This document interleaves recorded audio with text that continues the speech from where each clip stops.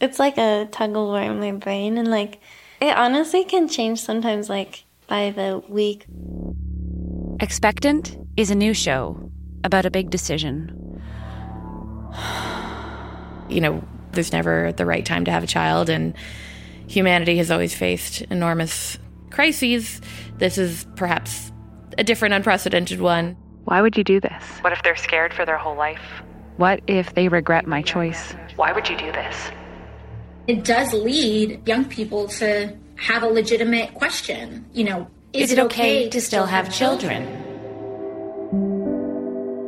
Parenting is what everybody has always done, but it is also an act of hope. Hopefully in 15 years, they'll look back and be like, can you believe that it got so bad there for a minute? What do you want to do? I don't know. Expectant. A new series that sits on the fence between imagination and reality, between becoming a parent during the climate crisis or staying child-free. New episodes out in May.